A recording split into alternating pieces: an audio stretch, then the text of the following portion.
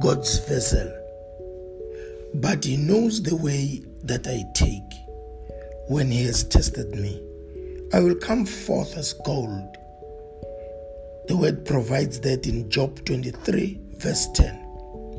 My reflection is that coming out as gold means I will become of value to God.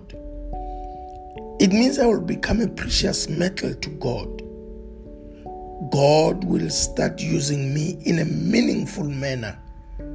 I will become of great service to God, and I will be a scarce commodity and very powerful. God will be happy to have me as His son. I'll be guarded so closely by God.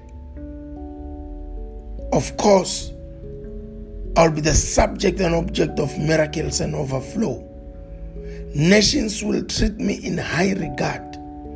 God will be able to do all whatever pleases Him with me as His vessel. I'll be of great service with God. Dominion and awe belong to God Almighty.